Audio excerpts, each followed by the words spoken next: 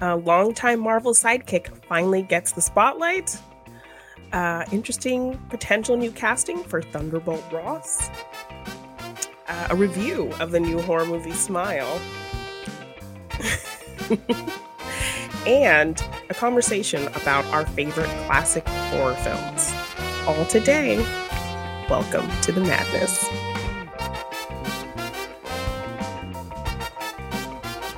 Hello, everyone. Hello, Morgan. Hello, the machine. I thought I was the Morgan. I thought that was, that was what we did. When I have to respond like that when you say it first, but when I say it true. first, I can just say Morgan. I shouldn't have said the machine. Then should I? It's all gone a bit weird. You just messed it all up. Okay. Oh, for goodness sake! So when I say it first, you should just say hello, machine. But when you say the machine, then I can say the Morgan. Well, now we haven't quite worked it out yet. Now we know for the future. It's hello. Hi. How are hello, we? Everyone. Hello, Morgan. The Morgan. All of the things. All of the things. How are we? Are we excited about all that? Janine was laughing during the intro. It was because I was doing an impression of the person from Smile.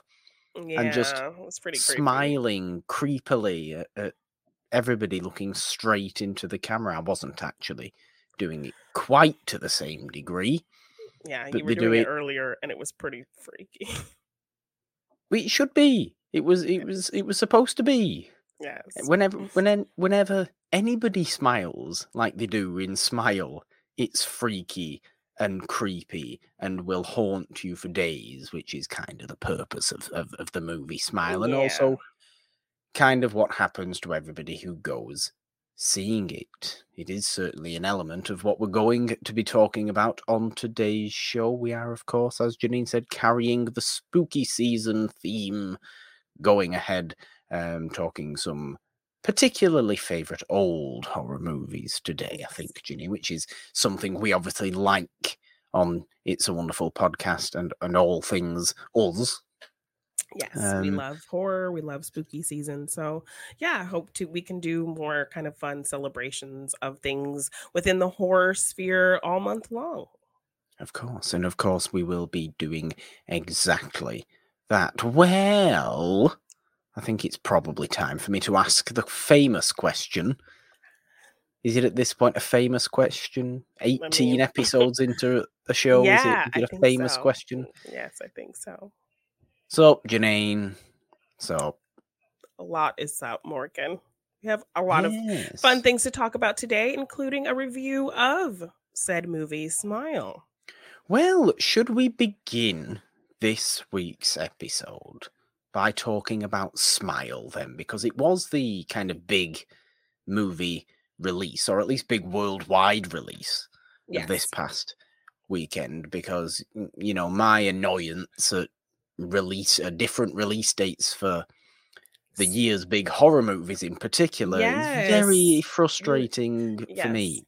Because I would love to talk Barbarian with you, but that has not been released yet. No, there's been all these reviews that we've been putting up on the YouTube channel recently, 90% of which have just been you, simply because I haven't been able to watch those movies yet. You don't even have a foreseeable release date for Pearl, so that's just like really depressing.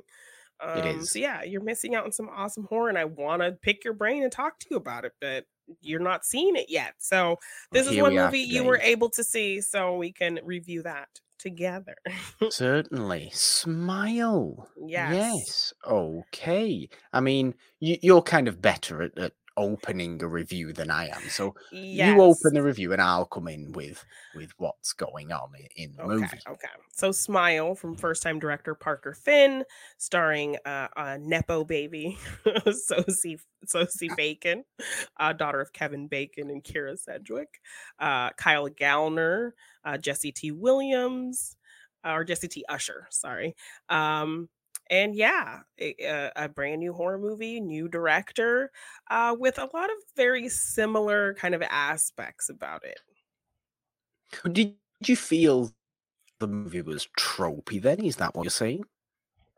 I'm just saying it was very easily, they weren't really breaking any new ground with it. So while I feel like it was a very well-made film for a first-time director, it looked great, the performances were good, it wasn't we've seen a lot of horror this year that has been doing something different, doing something new, putting, flipping tropes on their head, kind of playing within those tropes and doing kind of unexpected things with them. Yeah. Um, but this film didn't really want to try to do anything like that. They kind of were just sticking with their story, sticking to kind of things that we've seen before. Like I could literally name off the top of my head like 4 other movies that feel very similar to this.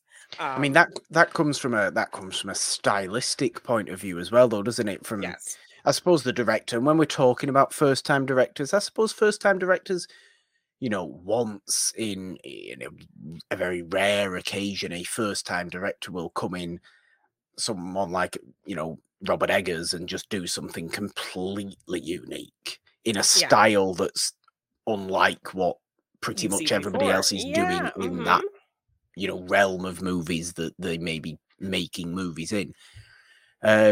What we get with Smile is, I think, quite maybe a textbook director, in the sense that here are all the things how to direct a movie. Okay, we'll do that then. Yeah, and he We'll did it go and do well. that. He And I think did. he executed it well. So I did find the movie enjoyable. I did find it kind of tense and suspenseful. I feel like there were a little bit of try hard kind of moments, like after kind of the fifth or sixth like weird slow camera pan or camera flip or Yeah. upside down shot. It was a little kind of overdone, and it felt like it was just trying too hard to be unnerving and put you off kilter. The first couple times I was like, okay, this is definitely kind of building a bit of tension, giving this kind of weird voyeuristic quality. I'm liking this, but then it just kind of became like, now you're just doing it just to do it because you think it's doing something, but now it's a little bit overkill, like you're trying a little too hard. The strength of Smile for me is in its thematic story. I find it very interesting, of the idea of a smiling, otherworldly entity Yeah, that feeds on the on the trauma. of Yeah, people's traumatic experiences, and particularly preys on those who have witnessed trauma, whose mind is just heavily affected by that. I think yeah, it plays a lot with the delusions that our mind can tell ourselves.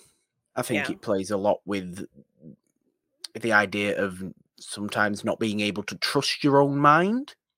yeah, And it certainly plays a hell of a lot with, this kind of manifestation of trauma, and the pattern you see, the mystery element to Smile, and that thematic element, I thought were really, really strong. And yes. I really like that sort of stuff. It's a very, very dark, grim kind of movie at its core. It feels thematically like a 70s horror movie to me, because Yeah, it's just I so definitely got that vibe as well. miserably grim at its core. Yeah.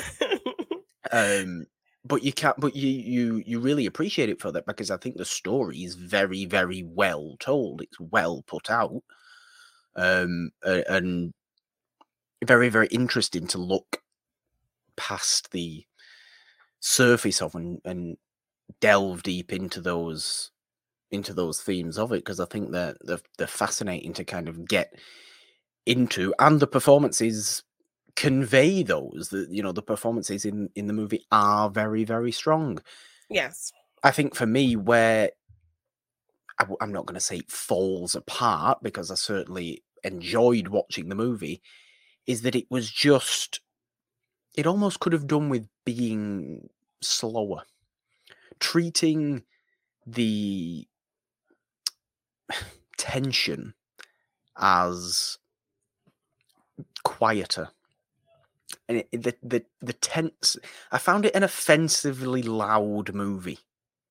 Okay. When it wanted to scare you, it literally screamed at your face, made Okay. some ridiculously loud noise, and like rang an alarm bell. It was so loud when it wanted to scare you. Every scare in this movie was startling, Yeah. not actually scary, which was a Okay. I can shame. because I liked like the moment that scared me the most was that very kind of quiet scare of when she's at the fridge and she kind of turns and Yes, she sees the image yeah. And of notice that that girl. one Yeah. didn't make a ridiculously loud No, it was very noise. quiet. And then the rest were very much like you said, very kind of loud, They were, and you can see the thing is, you can startling see the jump jump scares. scare. You can see the vast majority of jump scares in this movie. And look, okay, it's not absolutely rammed full of jump scares. It's not a complete horrendous jump scare fest where you're just like, No, what am and I I think even they did watching, use bothering them watching this movie for? and I Nothing think like yeah. that. And I think they did use the jump scares in ways that fit the plot and not Of just to kind of course. and not just to throw you off, Certainly. No, They were absolutely they all did. plot-based jump scares, which I appreciated over like, "Oh, a cat just pops out from nowhere," or something, Yeah, like yeah. absolutely they did. I I just think the story was more intelligent than the execution of the story, Okay. in terms of the fact that the scares were fairly easy to spot jump scares most of the time. You're like, oh, I wonder what's coming up in a minute. Oh, Yeah. what a surprise, a big loud noise and a smile. Yeah. Ah, shocker. You know? And I'm sat there in the cinema going, yep, that's gonna happen. And yes, it does. And I'm not somebody who does that. But I could Yeah, you're tell never by the somebody who way the looks ahead. movie Yeah. was being presented to me that I knew when the scares were coming. I Yeah. knew when I say the vast majority of the scares were coming. And this movie, the fact that it is, like I said, a quite pleasantly intelligent story dealing with manifestation of trauma Yeah. and childhood trauma and things like that. Very, very clever concepts that it deals with really, really well. Why not traumatize your audience rather than startle your audience? Why not have your audience sat there for an hour and 50 minutes of this movie, not knowing when the hell they're going to finally be able to scream? Yeah, and then it would have been this interactive kind of thing with what's happening to the characters in the movie. Because I Yeah. like that, I don't know if this is too much of a spoiler, so Oh, if you don't want mild yeah, spoilers, mild perhaps. spoiler.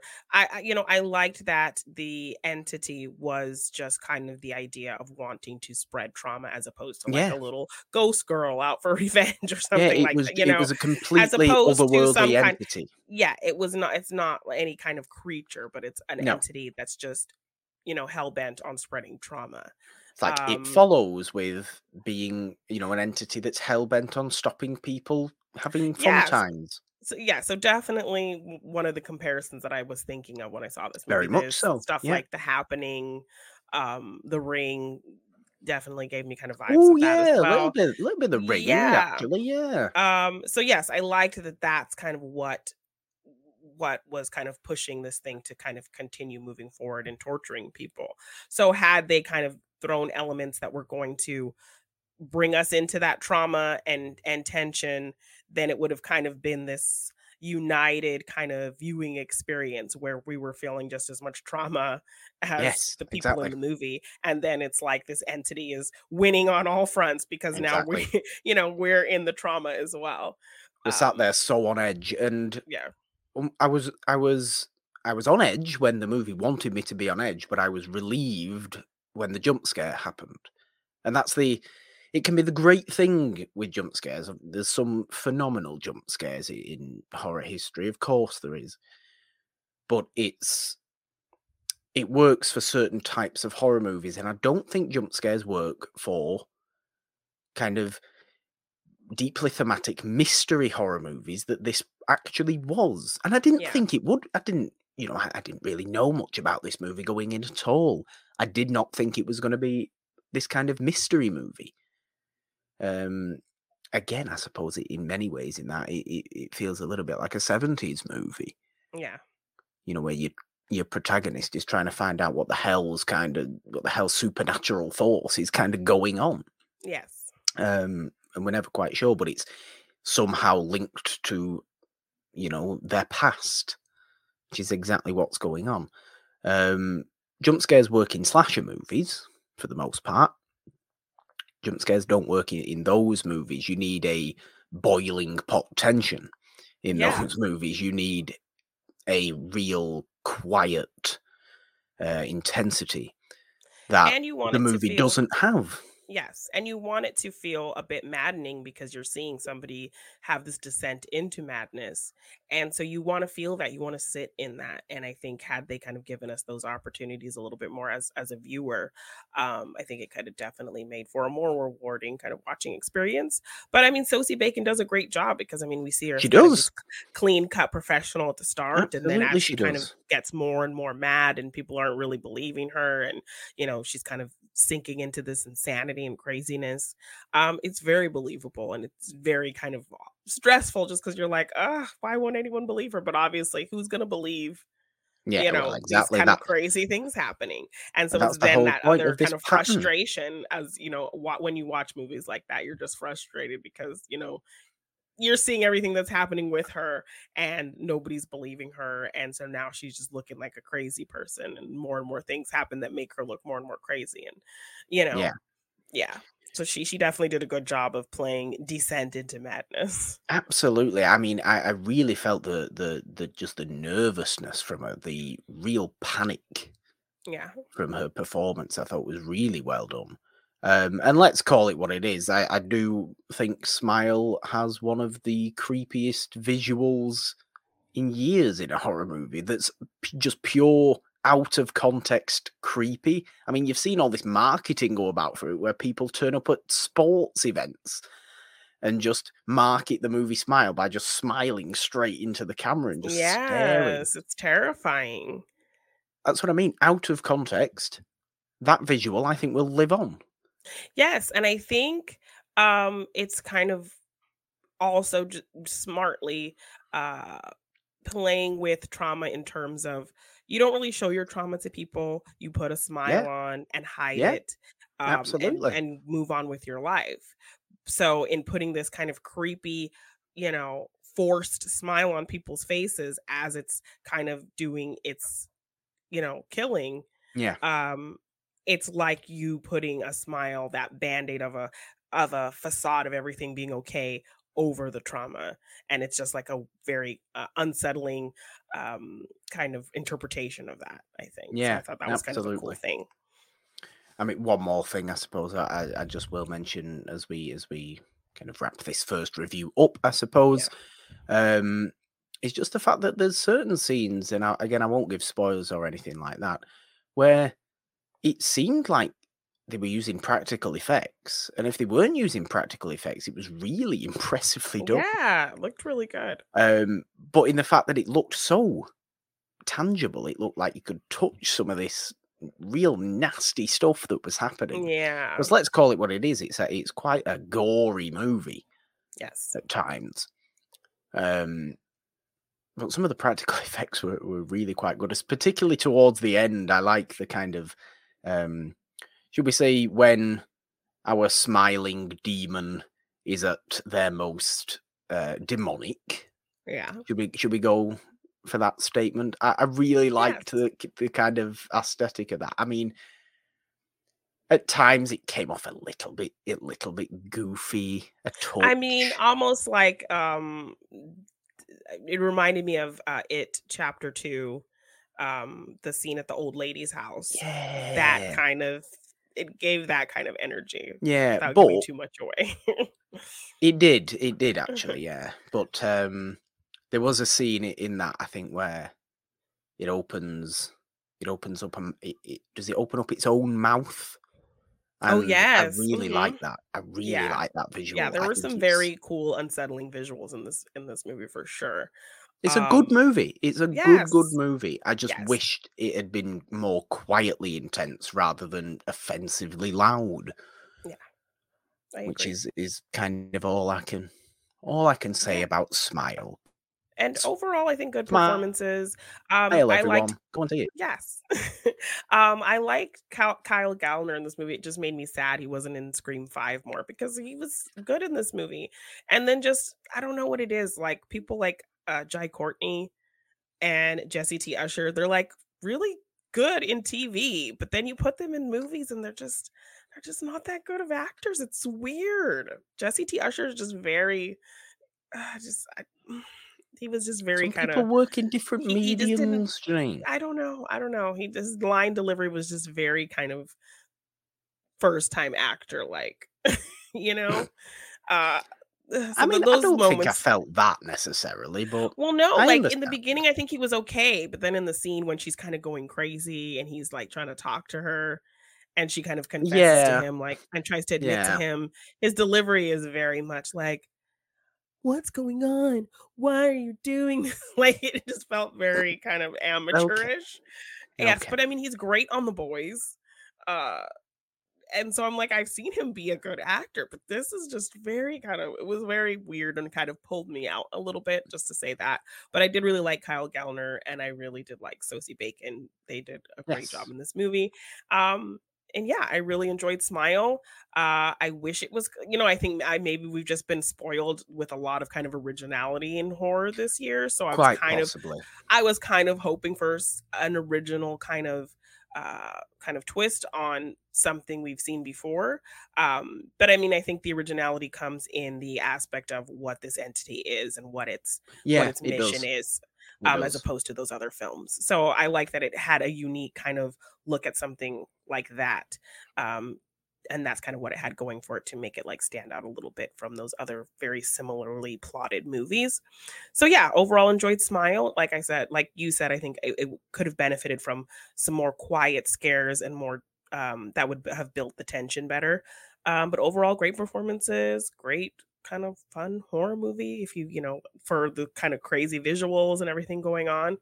So yeah, a good solid watch for spooky season. Yes. General applause for Smile. Yay, we Yay. like it. Okay. Do you know what we don't like, Janine? Do you know what we don't like? And well, do you know what actually we do like that people don't like, Yes. if you know what I mean? Yes. Can I just say how happy I am to see the entire population of the world hate on the movie Blonde? I'm sorry, but I don't. I'm not usually like this. Janine, do I usually have No, you were visible not very disdain for any you movie? you are not very petty usually. You're not very gloaty usually, but No, I'm today not. and in this situation. I am quite petty, but I'm not. I don't gloat, and I certainly am very, very rarely one to actively just almost petition against a movie. Yeah. I'm literally telling everybody I can find, everybody that speaks to me about movies, about how you should just not be watching this movie and just what it does to sully Marilyn's legacy, even I don't even even think you more said than what some people. I don't even think you outright said Blonde, I what you were said talking blonde. about. Okay, I did, I I said don't I blonde. I think I definitely must have said blonde. missed that. That's what I'm talking about I just anyway. got caught up with Petty Morgan, I guess. But from what I can see anyway, and I suppose it's not. I imagine there is people that probably like this movie, but from what I've seen, and maybe it's just because I'm in old Hollywood Twitter, everybody's just hating on it, and it's so fun to just retweet all the positivity about Marilyn and all the don't watch this painfully miserable movie showing some real aspects, but plenty of fictionalized aspects of Yeah. Marilyn's life, just And to I paint her as an image. We speak about images of trauma in Smile. You're just painting Marilyn Monroe as a being of trauma, and have yes. some respect for the woman's legacy. Yeah, like she didn't want to be this sexualized thing. And this director just seems very much like I've never somebody who come.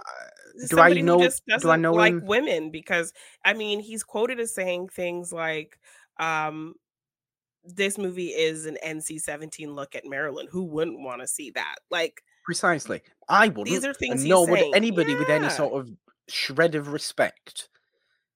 I'm sorry I'm getting angry, but it No. has really infuriated me, and even more so now that it's come out and the actual facts behind, the real details of the movie is now there for everybody to see. Yeah, and I think they felt like they could just bank off of the excuse. Well, it's not it's a fictional take. It's not, we're not trying to say that any of this is real. And I think that's kind of the blanket they are putting over themselves to try to protect them from any kind of wrongdoing in this depiction. I think the Um, mass public aren't going to realize that. yeah, but no, but even people who do are fully aware of that fact. They still think it's incredibly disgusting and Yeah, unnecessary and totally shitting on Marilyn's legacy because this is depicting all of the things that um she didn't want to be, and she didn't really want to be projected on her or be a portrayal of. So, yeah, I it's was. number 1 right now because everyone is kind of watching it to see and then the opinion is like mostly not good. I So know we spoke a little bit about it when news kind of first came out about why it was going to be so um controversial. controversial, I Yeah. suppose, yeah, is the right word. And I just remember finding out why then and just being like, oh my god, this is horrific Yeah. and should in no way be supported. I got a message when I woke up this morning as we're recording this, from a friend from work asking me if I'd watched Blonde, and I said, no, I've got a ridiculous amount against that movie. Yeah. Please don't watch it. And he'd watched it, but he was saying like, this guy told me he loves Gentlemen Prefer Blondes and was just really sad by this movie and Yeah. just like, you know. I want to. His wife loves Marilyn Monroe. He's actively told his wife, please don't watch this movie. Wow. Because you want to remember people as they wanted to be remembered, Yes. especially when they're good people, as Marilyn Monroe was, and human people, not images of pain and sexuality. This kind of stuff could be done with plenty of other people Yeah. in and around old Hollywood. You think of the people likes of Judy Garland. Now, Yeah. admittedly, I never watched that. Was it Renee Zellweger? Renee Zellweger, yeah. Judy Yeah, I never Garland movie. yeah. So I don't know exactly how that treated Judy Garland, but I would like to think any Judy Garland biopic treats her with respect as a human that, yes, went through traumatic experiences, went through plenty of hardships, but comes out celebrating her, not exploiting her, which Yes. appears to be very much what Was the purpose of Blonde this. does. And Yes. exactly, and was actually the intention behind it. Yes, and like the only positive thing people can say about it is that it looks great. The recapturing of certain scenes is really well done. Cinematography is great. It looks beautiful. Which means Ana de nothing when Armas you is giving a are. great performance, but Sure, I've got the nothing against Ana content, de Armas. I'll just say that I've got nothing against. She's doing what she was told to do as an yes, actor. yes, Nothing and then against Ana de yes, Armas. and like you hear her talk about like as someone who's not American to play this kind of American icon, um, she would have never gotten that opportunity otherwise. And that's kind of what made her want to take the role. So, but to kind of see what this movie was depicting and how they were depicting her, I have to kind of wonder why she would, what other reason would make her Yeah. want to say yes to that? I suppose if I'm taking it out of my kind of personal feelings and out of context a little bit, it's probably a good acting spectacle for Ana de Armas because she's able to convey a lot of pain and hardship, and that's always favorable in an acting sense, isn't it, when you're able to showcase, look at all this, What you can do, what you having can to do. having to, change her accent and that, Exactly, and all. exactly. Yeah. So yeah, It's okay. probably I can see great that for her from as that just a point good of view. showcase of her acting ability. Okay. However, don't watch the movie. Don't tell people to watch the movie. Actively join me in boycotting the movie and hating the movie. And I'm sorry, because this will be the only time you ever see me this passionately against a movie. Yeah, because I like do even if it's a not movie you don't act like care for, this. you aren't telling people not to watch it. But in this case, But I'm not having, I know this comes from my love of old Hollywood and things like this, but I am not going to stand for somebody who I've always said whenever we've spoken about Marilyn on the main show, just remember she's way more than just an image. She's a fantastic actor. She's yeah, a charitable human. She was pained, she was troubled, but she wanted to be remembered a certain way. And this is just doing everything to not respect her wishes, to not respect her yeah, life, to not respect her the positivity that she brought. This is yes, doing nothing but exploiting her image as a troubled, pained over sex sexualized. symbol. Yeah. There's nothing wrong with being a sex symbol. Nothing wrong with being a sex symbol. But for a movie to come out, a fictionalized biopic to come out, exploiting that side of it, Yeah. you wouldn't expect this from a Mae West biopic, No. would you? If you were to do a Mae West biopic, I'm sure it would be full of confident sexuality. Well, where's that? Because Yeah, Marilyn was because I mean, confident in her sexuality. yeah, and like I'm hearing that like the depictions of some of the sexual aspects are abuse related, so that's not really great.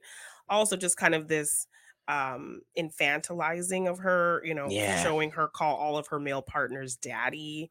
I've heard in reviews. Um, it's yeah, very, very bad taste. It's very, very bad yeah, taste. It is the most vomit-inducing movie I can think of at the moment. And I'm yeah, sorry, I'm getting very, very passionately annoyed, which is very unusual for me, but it's kind of all splurting out in one yeah, moment here. But I'm glad that old Hollywood Twitter is actively going around saying, "Hey, you don't want to watch Blonde, do you? Know you want to watch Some Like It Hot and 7 Year Itch. That's what you want to watch. Come on, let's come and watch this. yeah, Celebrate rather than be sad." And be sad for reasons that are sometimes fictional, yeah. which is the most egregious thing about it. Like, if it was actually just dealing with true events, wouldn't really be an issue. Yes, it'd be a bit like I'd be questioning, why have you literally just focused on the bad? Like, do a bit of, positivity. But it's the fact there's elements of it that are fictionalized. Yeah. Rant over. I've finished. Fair rant, fair boycotting. I would agree. I've seen enough kind of people talk about scenes in the movie and things to not need to watch it. Scenes of them making her look incredibly stupid and like I said, infantilizing her and um, depicting not just her as a sexual kind of figure, but in very abusive ways as well. So yeah, don't really need to see that. No, certainly not. Let's go and And I'm watch glad several Gentlemen people, Prefer yeah, Blonde. yes, and I'm glad several people feel the same. So, yeah, we did get some news in the MCU camp We of certainly did. entertainment. Yes, we certainly did. Yes, Let's change the topic of the subject matter and the yes, attitude yes. straight away. Or quickly, I should say. Yes, MCU news. We have got some more MCU news. We can't get away from MCU No. news, can we? What's this then? So apparently, the Armor Wars show is now going to be an Armor Wars movie. So, as I kind of teased at the beginning of the show, Don Cheadle's War Machine is going to get a spotlight kind of role. So, long Seems time so. MCU sidekick getting his own movie, and people still can't seem to want to separate him from the white man star. Same thing they've been doing with Anthony Mackie's Captain America, constantly trying to throw out these rumors that Steve Rogers is coming back and all of these things. They're now kind of pushing, instead of just talking about, wow, Don Cheadle, great actor, getting Right. to spotlight a cool black character. Um, I mean, instead the focus is on from people like Grace Randolph and that Soups guy. Um, massive, just to name a massive few. surprise. Yes. Oh, maybe Robert Downey Jr. is going to come back and be the No. AI in his suit. No, he isn't. Even even if he did do that, okay, that's cool. But let's focus on the fact that we're getting this sidekick character, a cool black character, a great actor, getting to have a spotlight in the MCU. And all of the one of the biggest arguments in terms of the casting thing with Little Mermaid and all of that is, even from black people who don't agree with the casting because they feel like it's, why don't we create our own characters? Why don't we highlight our own characters? Yeah. Why are they just giving us the leftovers? There are some black people who do feel that way, and some white people who add that to their list of kind of crazy arguments. Why would you want the leftover characters? Why would you just want to change a character instead of just highlighting your own characters or creating new black characters? Well, here we are getting to highlight a black character, and you're still tacking on the biggest news about that is about the white guy who he was a sidekick to. Yes. So that's been kind of a frustrating in seeing the rollout of this news, because the same thing happened with Anthony Mackie when they were talking about him being the new Captain America. So very frustrating rollout to this news. But if you look at it and focus on the great part of it, I'm really excited that this is happening. Some people might have the attitude that, okay, well, maybe the show wasn't good enough and didn't have enough for a show, and so they made it a movie. So I don't know how true that is. I would prefer to look at it. Yeah. I would prefer to look at it in the sense that no, he deserves the big screen treatment. Yeah, exactly. In what is really, War Machine's movie. Yeah. He's going to be the absolute lead of this movie. My only issue with this is the fact that Don Cheadle will be 85 at the time that this movie is released. And no, he won't. But he's not a young man, Don Cheadle. No, and I mean his character already has like some, several issues severe with their legs. injuries. Yes, some spinal injuries, and he is a bit up there. But I think he could probably do it just for the fact that like he's gonna be in a CGI suit for most of everything. I mean, that's true. And Robert Downey Jr., I think he first played Iron Man when he was in his 40s. So I mean, you forget really, don't you? That and now I just feel really even worse for Terrence Howard, because it was a whole money dispute that had him not come back. Only Terrence for Howard it to now had he just hung in there, taking his little sidekick pay. He could have been starring in his own movie right now and been making the big bucks. No foresight from Terrence Howard. No. For vein. No 16 years down the line, or something like that, or however long it's going to be. 18 years even. When is Armor Wars? 24? 24, I think, yeah. So 16 years later, having foresight. He could have finally got his due. Howard. Yeah. Silly Terrence Howard. But no, look, I don't know really anything about what's going to happen with Armor Wars other than the fact that it's kind of War Machine's thing, and it's probably going to be quite shooty focused. Yes. But then again, that's kind of, Rhodey is a military officer, isn't he? So you kind of you imagine that is, but it's going to be metal clad warriors going against Yes. metal-clad warriors by the looks of it. So Yes. And if it's in terms of armor wars and Stark Tech kind of getting out there, um, are we yeah, going to see appearances from White Vision? Are we going to see appearances from possibly. Ironheart and things like that? So Well, definitely exactly, curious to see exactly. who could come in terms of what this story is talking about. Um, Even though all the children who can't realize that people have actually died in a yeah. certain cinematic universe, Are we going to just get let them our die. Let them yeah. die. They've died. I'm sorry. This is what happens. This is why people struggle to deal with death in the Yes. real world, Janine, I think. And Because this are is these movies sadness. just bring them back to us in some ways? Yeah, like Exactly. I think it would be really cool if Tony was his AI, but I don't want that to be the focus of what this movie could be, So are we gonna get Sharon Carter coming back and do some meddling and dealing, in this movie? Yeah. Yeah, so Zemo. yes. You So know, I'm really curious to where's see. Zemo been? He's not going to be in this Thunderbolts thing. Is he going to be in this Thunderbolts thing? I don't know. Well, that's a great segue into our next little MCU topic here, Morgan. It You're is just on actually. it. You're just on It it today.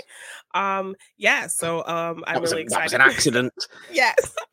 So yeah, speaking of the Thunderbolts, with the passing of William Hurt, I think they did want to carry on stories with that character. So they were looking at some recasting in the rumors.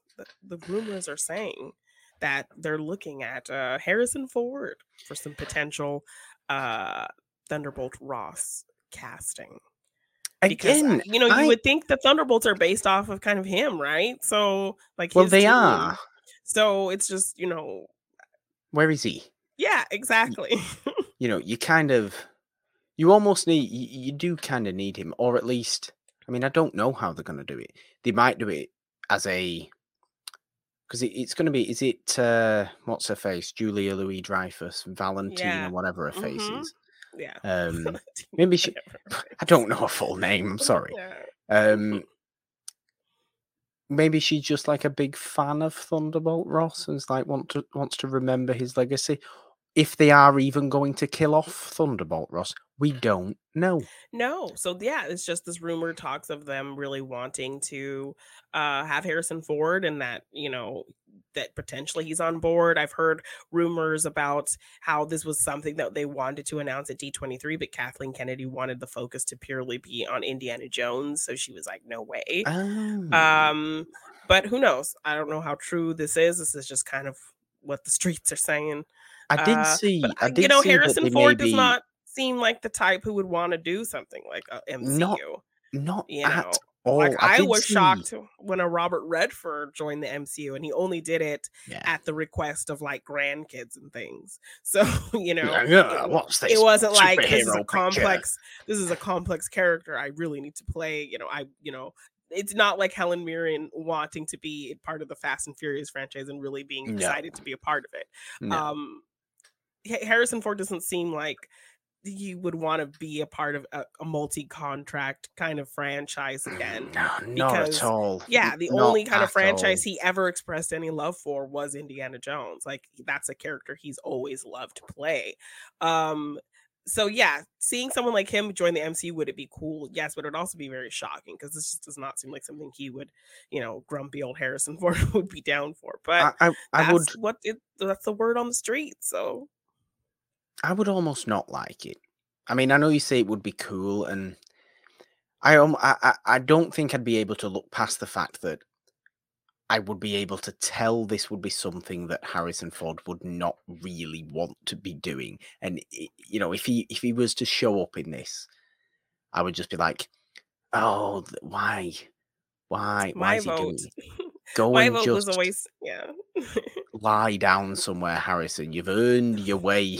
Yes. And Crack that again, whip and then go take a nap and you're good. again, I don't even like that Indiana Jones 5's happening. I don't like it. I mean, they showed us some footage and it looks pretty great. And The fact how is, emotional Harrison Ford got yes, has me optimistic. James Mangold is a great director. I mean, yes. I can't think of anything of his that I didn't care for. And this is fair So enough. And this is you know, absolutely fair enough. Also, I'll use this point again because at this point is actually valid this time. Harrison Ford will be 85 years old by the time Thunderbolts comes out. Look, I know I used the same joke for Don Cheadle, but the fact is Harrison Ford is not just actually old, but visibly old. And he shouldn't be starting in movie franchises now. It's just a bad decision. But I mean, then you probably wouldn't appreciate my pick for casting, because he's probably older, if not just as old. My vote would just be bring Sam Elliott back. Bring the mustache back. He played the character before. Now, just do that. Just bring him back. However, I'm not massively against that, because if there's one thing they've been doing, it's bringing old cast members back. Exactly. So it would be this kind of meta. It would be this meta casting. It would still work, and he played the character before. Just do it. Why not even do it in the sense that William Hurt's Thunderbolt Ross has actually passed away, and they go wishy multiverse jump. Pull Sam Elliott out. I love that. This would actually at least make sense. And I know I could use the exact same argument. Sam Elliott will be 85 years old at the time this comes out. But however, he has actually played Thunderbolt Ross. And perhaps this is just the last time you'll ever see Thunderbolt Ross. Perhaps that's what this will be. So I think he could probably do it as a one-off. And therefore, I think probably, Harrison Ford could do it as a one-off. Yeah. By all means, could do it as a one-off. I did read that they were looking at Harrison Ford at the very beginning for Thunderbolt Ross. And I just think he was very much against doing that at that point in his life. So they went for William Hurt, who's been, great as Thunderbolt Ross. Yeah. But your adoration of Sam Elliott, Janine, I think would even in his incredibly old years that he is now. I mean, he's got to be mid-70s. Yeah, but he's got to be mid-70s. Still in love with Sam Elliott. I'm sorry. Not as Thunderbolt Ross, though. I mean, Sam Elliott as Thunderbolt Ross in Ang Lee's Hulk is the most harsh-looking individual. I used to be terrified of Sam Elliott. He was born in 1944. Wow! 1940, 78. See, so not 85. He's 78. Might as well get Clint Eastwood to do it. Oh, no. Oh, for God's sake. Okay, well, let's see how old is Harrison Ford. Harrison Ford's not 70. He might be, actually. I bet he is. I bet He's 2 years older than Sam Harrison Ford's 80 years old. 42. Harrison Ford is 80 years old. Sam Elliott is 2 years younger than Harrison Ford, so that seals the pick right there. I did not realize Harrison Ford was 80. That's ridiculous. What's he doing, Indiana Jones 5 for? Go and rest, you mad man. Yeah. Oh, my Lord. Fair enough. Bring Sam Elliott in. Let's do it. Let's make it happen. Bring Sam Elliott in. Why not? People are insane. Yeah. Old actors are built differently. I'll just say that. Mustaches. Christopher Lee played Saruman when he was 92, didn't he? Yeah. So why not? Yeah. Why not? It wasn't like I don't know who else was in movies at ridiculously late age. Harry Dean Stanton. Before Harry Dean Stanton died. Also in the MCU.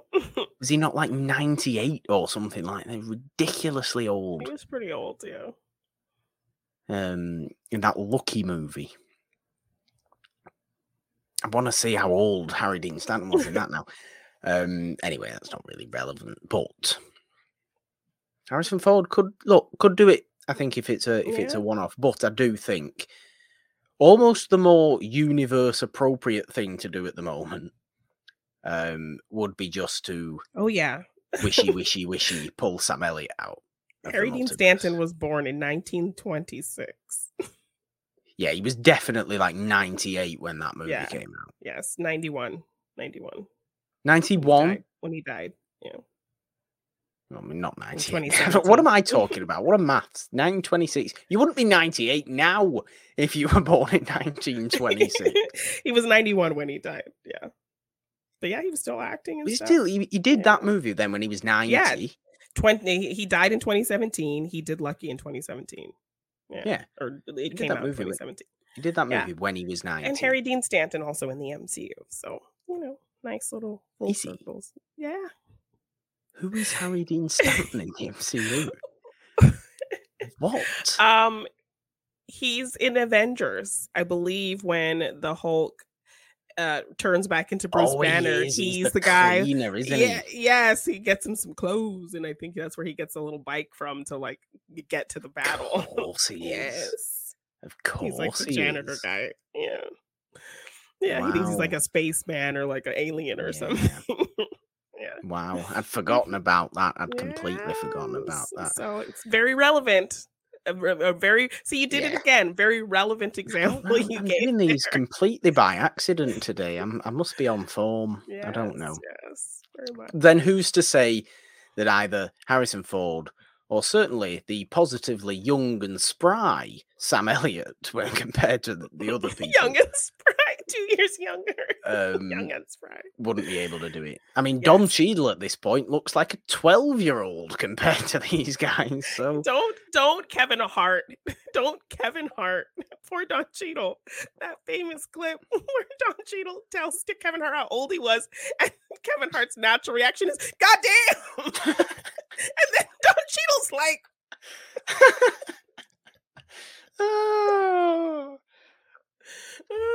I mean, no. Don Cheadle looks aggressively good for his age, though. Yes, black don't crack. Black don't crack. To be fair, so does when you think about older black men in the MCU, Sam Jackson is in his 70s. Yes. Facts. Which is just ridiculous. So, and he's got a TV show coming soon, hasn't he? So, yeah. No, why not? It doesn't matter what he's old, what he's age, what he's young. I'm not being ageist. I just wish people would, just settle down at some point in their lives. Yes. Just relax. Not settle down, but just like just go relax. and rest. Yeah, you've done your part. You've contributed to our entertainment. Now go rest. You yourself. deserve rest. Yes. Value some rest, please. Anyway, I think that's going to do it for our What's Up today, Janine. Yes. No, it's not actually. It's not. We wanted to bring up one more thing, which was there's a little bit of news of a possible or probable. I think it's actually happening. Reboot of American Pie. Yes. Which is weird because I really like American Pie. Yeah, I mean, and it's I don't know if it's going to be this kind of Gen Z version.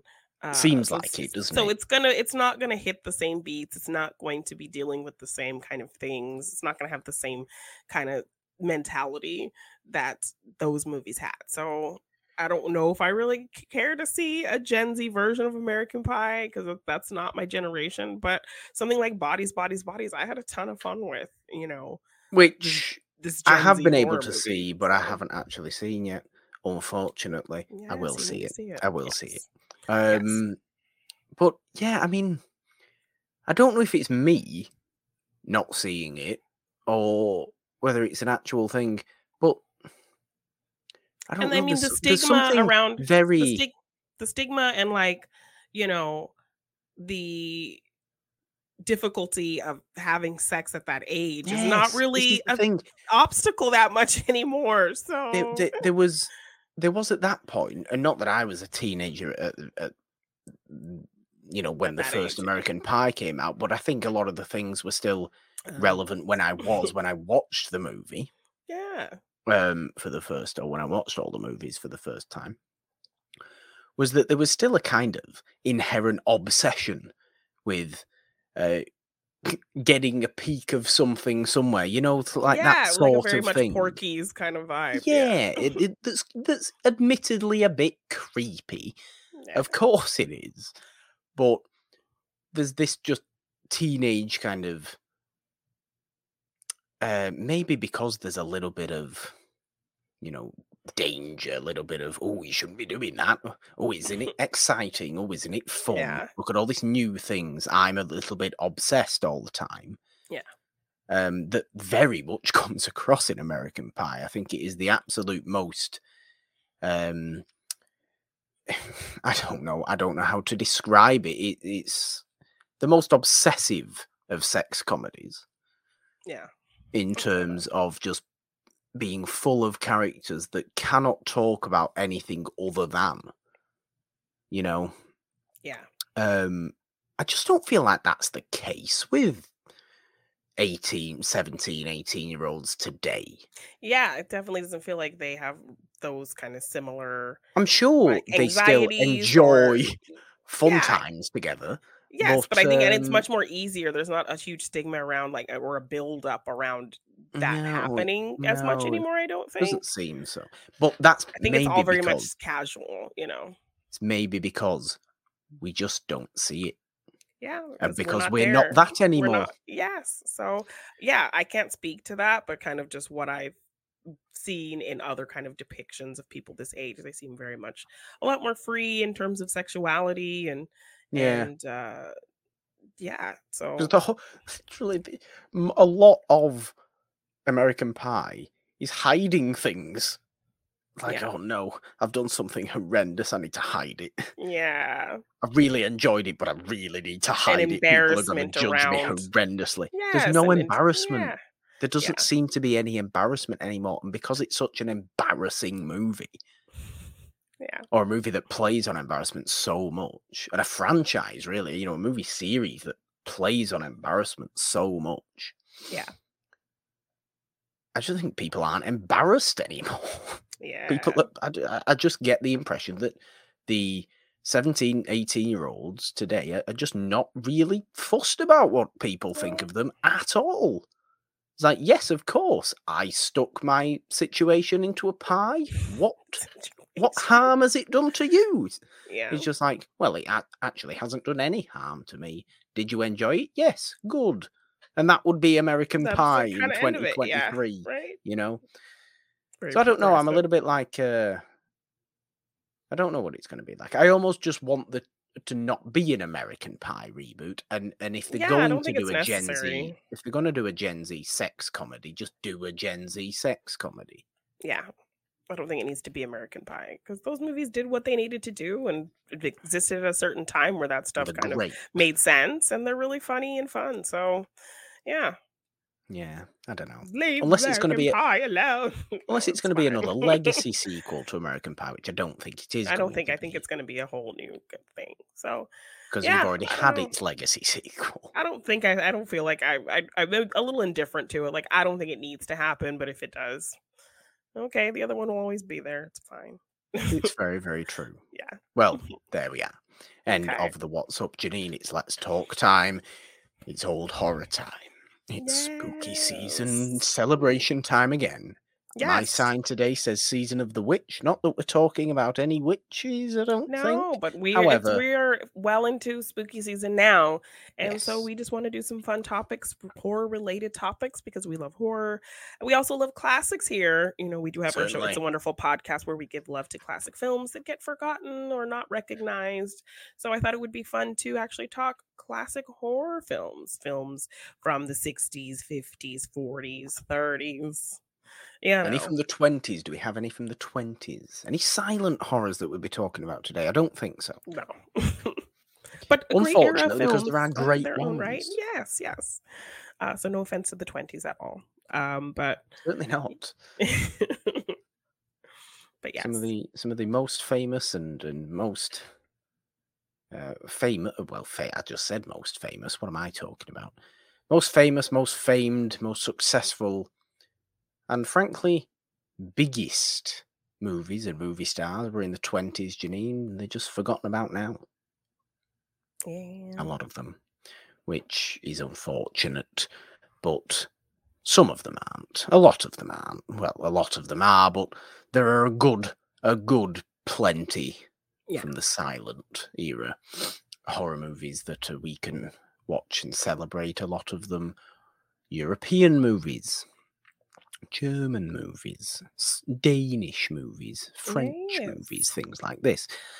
Because it didn't matter, Janine, where your movies came from in the silent movie, because movies were a universal silent. language. Yes. It didn't matter. It doesn't matter now, does it really? You just Not put really. the subtitles on. I mean, people are Exactly. obsessed. People, i.e. Janine, are obsessed with putting Don't subtitles shame on me even for when that. they don't even need to. Schmodown has The Schmodown messed had up my its brain. grand finale this weekend, It Janine. did, You don't it have did. to focus on it I know, anymore. it's really sad though. It is very sad. It is very sad. We might do a bit of a bit more of a Schmodown discussion next week, perhaps. Yeah, we could do that. Have a Who mini knows? Machine Mondays. Yes. Yes. Well, no, it would be nice to, because it obviously. I mean, I think we spoke about it. Yeah. A while ago on the show, anyway, didn't we? Yeah. How much it's meant to us. So maybe it would just be a reiteration of that kind of stuff if I spoke about it. Yes. But yes, old horror movies. I think we have 3 particular ones each we wanted to talk about. Yes. This is from our It's a Wonderful podcast era, so it's focusing on early 70s mostly, as that's how we determine what we talk about on It's a Wonderful podcast. Well, early 70s mostly, because sometimes we go into the mid 70s. We do, depending on what the movie very is. rare occasion, we've even gone into the late 70s. Yes. Certainly never past there. And No. we will never go past there, because it would be wrong. It would feel wrong, Janine. Yes. It would feel. The only time we get a little modern on the classics show is when we do a deja vu or retrospective. But we're always focused on the original classic version. Certainly. Yes. But yes, so this is 30s, 40s, 50s, and 60s that we are mainly focusing on here. We have 3 each. Janine, would you like to go first? And what is your first classic horror movie that you would like to celebrate? Well, this is one I briefly touched on when we did another horror kind of based episode. And it is Wait Until Dark from 1967. We did a whole podcast episode on this movie, and it was a really nice surprise, like seeing Audrey Hepburn in kind of more of a thriller type movie. Seeing Alan Arkin, who I always know is like your kindly grandpa type figure, or your sassy old man, grouchy old man type, to be this really menacing, scary ass villain. Like, he was really scary in this movie. He was brutal. He had his crazy switchblade. Like, he was not afraid to just kill people. Like, he was this kind of really scary killer guy. He also had these silly disguises. Yes, to the point. Yeah, he wears these creepy disguises so he can kind of skulk around and manipulate situations. And so he was a great villain. So to see Alan Arkin like that was a really kind of cool surprise. Basically tells the story of this blind woman, and these men invade her house because she has something there that they need or that they want, and they think it'll be easy to kind of, she's blind, but, then she kind of has to use her blindness to kind of fight back against these guys. So Alan Arkin is the villain in this film with, some very fun disguises. I think one of the disguises does actually look like the old glasses and mustache. Yes, I believe on our episode. Disguise. So if you haven't listened to our Classic Films podcast, we do something when somebody in our movie has a superb mustache. We indoctrinate them into the Mustache Hall of Fame. Morgan has a whole list of every person he's put up in the Mustache Hall of Fame to recognize fabulous mustaches in classic Yes. films. So Alan Arkin had a fake mustache in this movie, and I think there was a bit of a debate on whether we would allow him to be Now, in the let me Mustache Hall just of Fame or check. not with a fake mustache. Let me just. Well, there has been false mustaches in the Mustache Yes, Hall of yes. Fame in the past. But I Because think there the are debate was like, actually. was this fake one good enough to warrant? Yeah, being- well, there are being actually 2 accepted? women in the Mustache Hall of Fame for wearing fake mustaches. Yes. Alan Arkin is in fact in the Okay, Mustache Hall so of Fame. the debate was yes, he was allowed in. So yeah, I think it Yeah. was just, was this fake mustache good enough to be accepted into the Mustache Hall of Fame? And it was. It certainly was. So yeah, just a very tense film of him just kind of stalking her. Is she gonna, be able to use her blindness and her kind of better knowledge of her surroundings and her space to get the upper hand on him? So yeah, a movie that built great tension. Just a really nice surprise to see 2 actors who you've seen them kind of be completely different in things play to something that you've never seen them do before, and really doing a great job at it. And yeah, just a really tense story. Yeah, I really like it as a horror movie, as a thriller. It's It was great. just a really nice surprise. So It Wait is a- Until it is a- Dark, It is a great 1967. movie, a unique movie, and a Mhm. change of pace movie as well, which Yes. is always fun. Yes, we like Wait Until Dark. Go and listen to the episode of It's a Wonderful Podcast talking Yes. about it if you want to listen to more of us talking about that particularly great movie. Well, I'll also start with mine from the 60s then, because it's going to be my Vincent Price inclusion, Of course.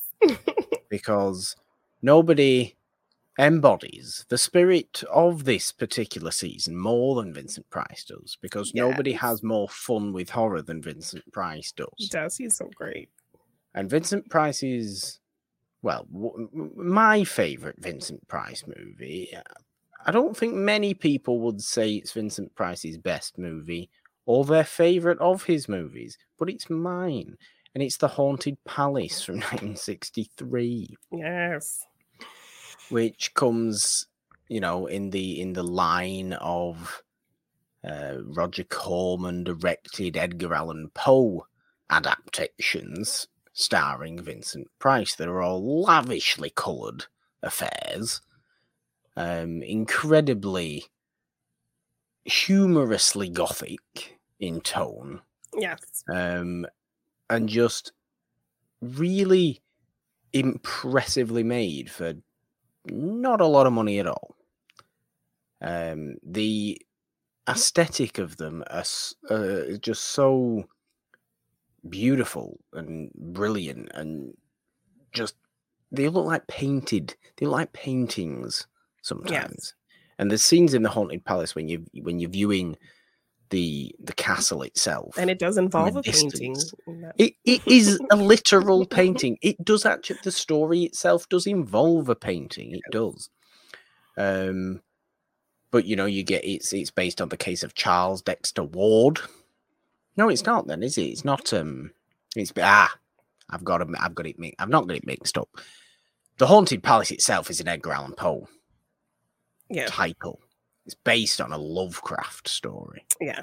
Which is the case of Charles Dexter Ward. It does still come alongside all the Poe, Corman, Price things, anyway. Yeah.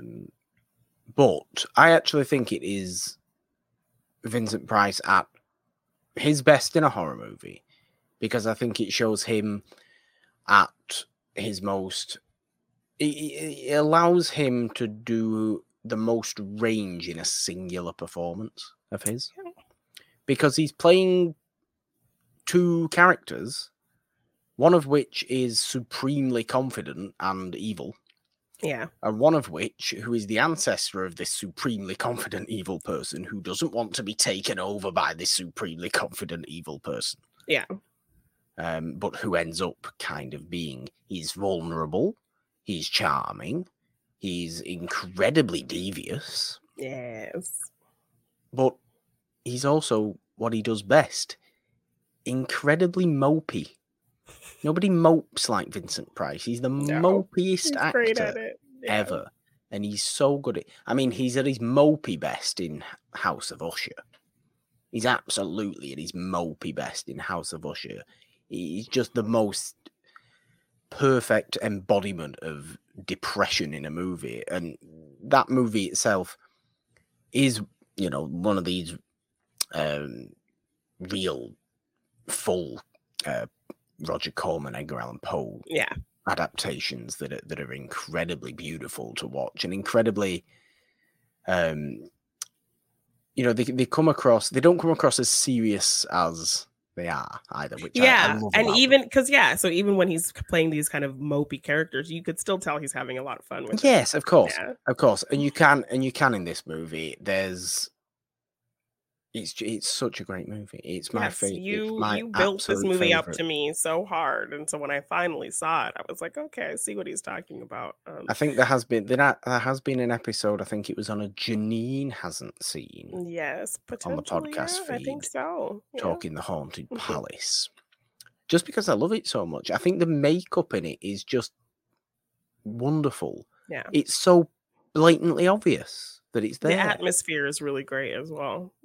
But it's a perfect movie for Halloween. All of Vincent Price's movies, or the vast majority of them, are perfect movies. I mean, I'm partial all of his horror movies. I'm partial to Theater of Blood, but Theater of Blood is great. It's so fun. The difference with Theater of Blood is that it's obviously a contemporary movie. It's a modern movie. Mm-hmm. It's actually set when it was made. Yes, but it was so silly and fun, just like everything else he does. So.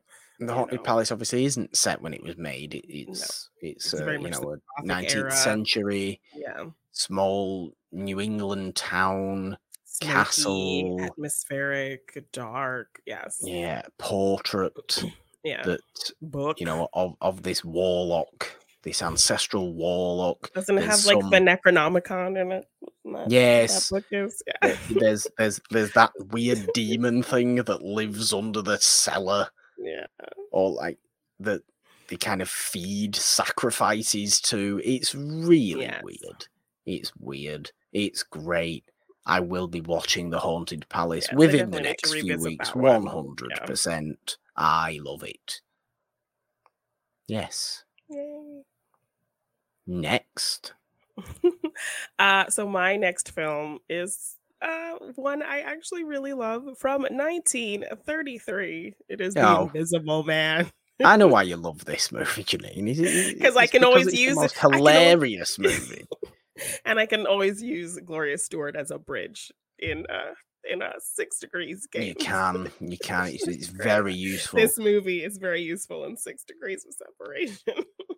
As soon as you get to anyone from Titanic, you can get to Claude Rains, which means you can get to anybody from old Hollywood.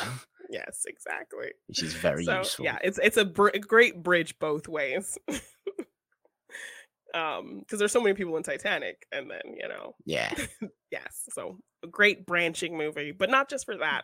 It is completely hilarious. He is a madman. He's throwing people around, throwing people downstairs, pushing people in the street, riding around bicycles naked, and he's naked the whole time when he's causing all this havoc in the streets. Just some amazing visuals. Technically, the things they had to try to do back then to create the look of the Invisible Man and, have him with invisible things, but still wearing clothes. And all of that looked really good for the time and using some really smart camera work. I loved how they were able to create that in 1933. And still kind of pull it off really well.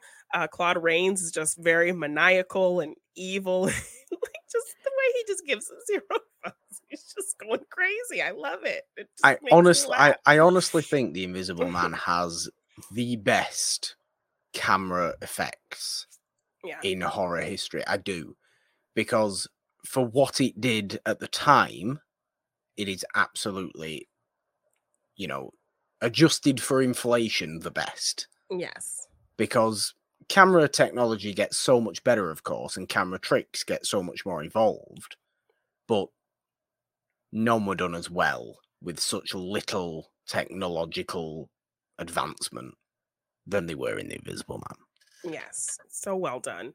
But yeah, it just follows the story of a man who uses science to make himself invisible, but also in turning himself invisible, it also makes him very much more kind of, like I said, maniacal and sinister than he kind of was before. You know, He's he gets kind of so consumed by, horrible. yes, he gets consumed by the power that he's created for himself. And he's just going crazy, just effing stuff up all in the streets and just going loco, beating people up and yeah, causing havoc. It's just hilarious. And Skipping let's not, along the streets and yeah, singing little singing that ditties. ridiculous song. Yes.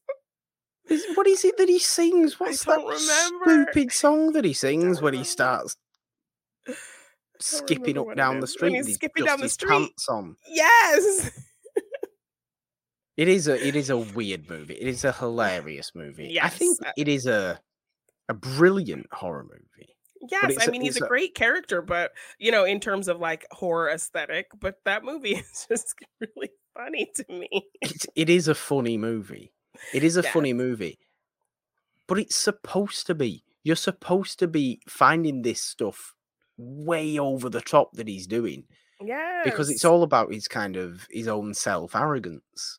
Oh, Yeah. I can get away with just Consuming doing him. all this I can do. craziness. Yeah. He you know creates this thing and the power just consumes him and makes him very much, you know, I have so much control. I can do whatever I want. Nothing's going to happen to me. No one can stop me. And just kind of being diseased almost by Yeah. this immense power that he's been able to give himself. So I mean, let's I not like that part of the forget- story it tells as well. But just the fact that he's running Yeah. around just causing havoc is really fun. I mean, the book, which I have read, doesn't have a romance plot in it like the movie does. Yeah. There's no Gloria Stewart in the book. Oh, okay. It's way more just a series of scenes of him going to various places, Yeah. causing chaos and then leaving, Leaving. or stealing something and then leaving, going to his old friend's house, playing a trick on him, leaving. And it's just, until he gets, obviously, until he kills all those people on that train Yes. and gets actually chased down and found out. Yes. But it's a crazy movie. Claude Rains is giving it his So great. absolute all. Yes, he's putting his all into this. Just but then the romance scenes, you do kind of see glimpses of who he used to be, and the fact that she can kind of quell this insanity that he has for a few minutes just for him to kind of know it's too late, kind of I've succumbed to this. This is more important than anything. I mean, Kind that's of the energy. thing about Yeah, it's that is the thing heartbreaking. about those in Universal parts, monsters, though. Those They're all Universal very kind of monsters, heartbreaking. they're all sadly romantic. Yeah. I think that's a real good, strong through line of them. Even Frankenstein's monster. I mean, you don't think of Frankenstein's monster as massively romantic, but in the one scene, he shows some sort of affection towards somebody else. What does the bride do? Scream in his face. Yeah. They're very sadly romantic characters. Dracula, he's creepily romantic, sure, but it's what ends up killing him. Creepily romantic. The Wolfman's very sadly romantic. Lon Chaney Jr. in that Mhm. movie. Yeah. The Mummy, it's literally, Yeah. Imhotep's entire situation Yeah. is finding his lost love. It's all about love.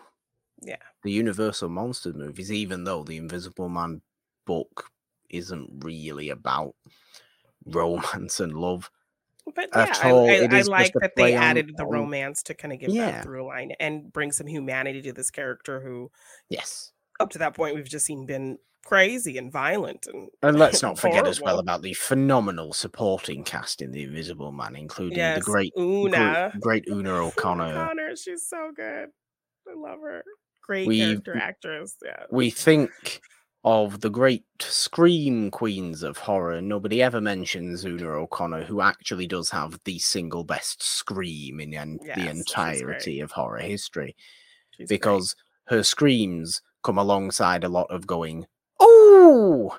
and like bug eyes, and yeah, she's a great yeah, character then, and saying things like that. Yeah, so that We very also thick must accent, mention yeah. that one mustachioed policeman in The Oh Invisible Man yes, who walks about everywhere fumbling and bumbling and going, "Hello, what's going on yes. here then?" It's very much your stereotypical like old Britishy copper, you know. I don't know what's going on here. He's invisible. How can he be invisible? That doesn't make any sense. It's Yes. ridiculous. They're not even in London. They're nowhere near London. They're nowhere near London. Let you just have him doing this whole bit. Like, it's great. I went on a road trip around the southeast of England. Was it last year? It must have been last year. It must have been about this time last year, or just slightly early. No, I think it was literally around this time last year, actually. And I could have gone to the village where the Invisible Man's actually set. It's called Iping. Wow. However, there's nothing there. It's like it's not even a place. There's like one street. Oh my god. It's not even a place. It's absolutely tiny. And the Invisible Man, this famous, ridiculously famous story, is set in this nothing impossibly obscure village in Sussex. Okay. So it's really weird. It's really weird. So I decided not to go because I'd literally be going like 2 hours out of my way. Of your way. Down just to ridiculously see nothing, horrible country roads. Just to see a picture saying, "I'm in Iping. This is where the Invisible Man was prattling around for that entire time. Running around naked." Yeah. That's hilarious. But yes. But it's a wonderful movie. Definitely a classic film I have a lot of fun with. And the tragedy of that character. And of course, I love the romance. I like what you brought up about just all of these kinds of universal monsters having this humanity in terms of having these love stories that humanize them a little bit. So I love that theme with that. And I got that in this movie. So yeah. Well, so here's one for you then from my perspective, which is arguably the saddest of the Universal monsters, which is Frankenstein's monster, because I want to talk about The Bride of Frankenstein, which for the longest time, Janine, I would never admit was the best Universal monster movie, because it wasn't the first movie. You know, it's like it is the second Frankenstein movie. So I was always like, no, the first one is always better. Yes, I still do think that holds true in terms of, say, The Godfather. I still think the first Godfather is actually better than the second Godfather. I think it's more focused. That's a discussion for another day. Yes. But I would never admit that The Bride of Frankenstein is actually the objectively best Universal monster movie, and it just is so very much. I have not seen. I've never seen The Bride of Frankenstein. Well, this is horrendous. In fact, what I'm going to do is I'm going to turn around and I'm going to get all my Universal monster movies Funko Pops out for everybody who's watching the show right now. So, well, in fact, they're all there. You can see them. They're all there, actually. I don't need to bring them out. They're all there if you're watching on YouTube. Here's a reason for everybody not watching and just listening to go on and watch on the It's Wonderful Podcast YouTube channel. Small subscribe. To see, but they can zoom in. Oh yeah, you can see this. Can you not see this? I mean, maybe if you can't. Here's Frankenstein's monster. And he's got the little flower. He's got a little flower. Here's the Invisible Man, which I just love. And he's black and white in black and white. He's in black and white. Yeah. But these are the two we're actually talking about. I've also got Dracula down there as well. Vincent Price is actually down there with a little cat.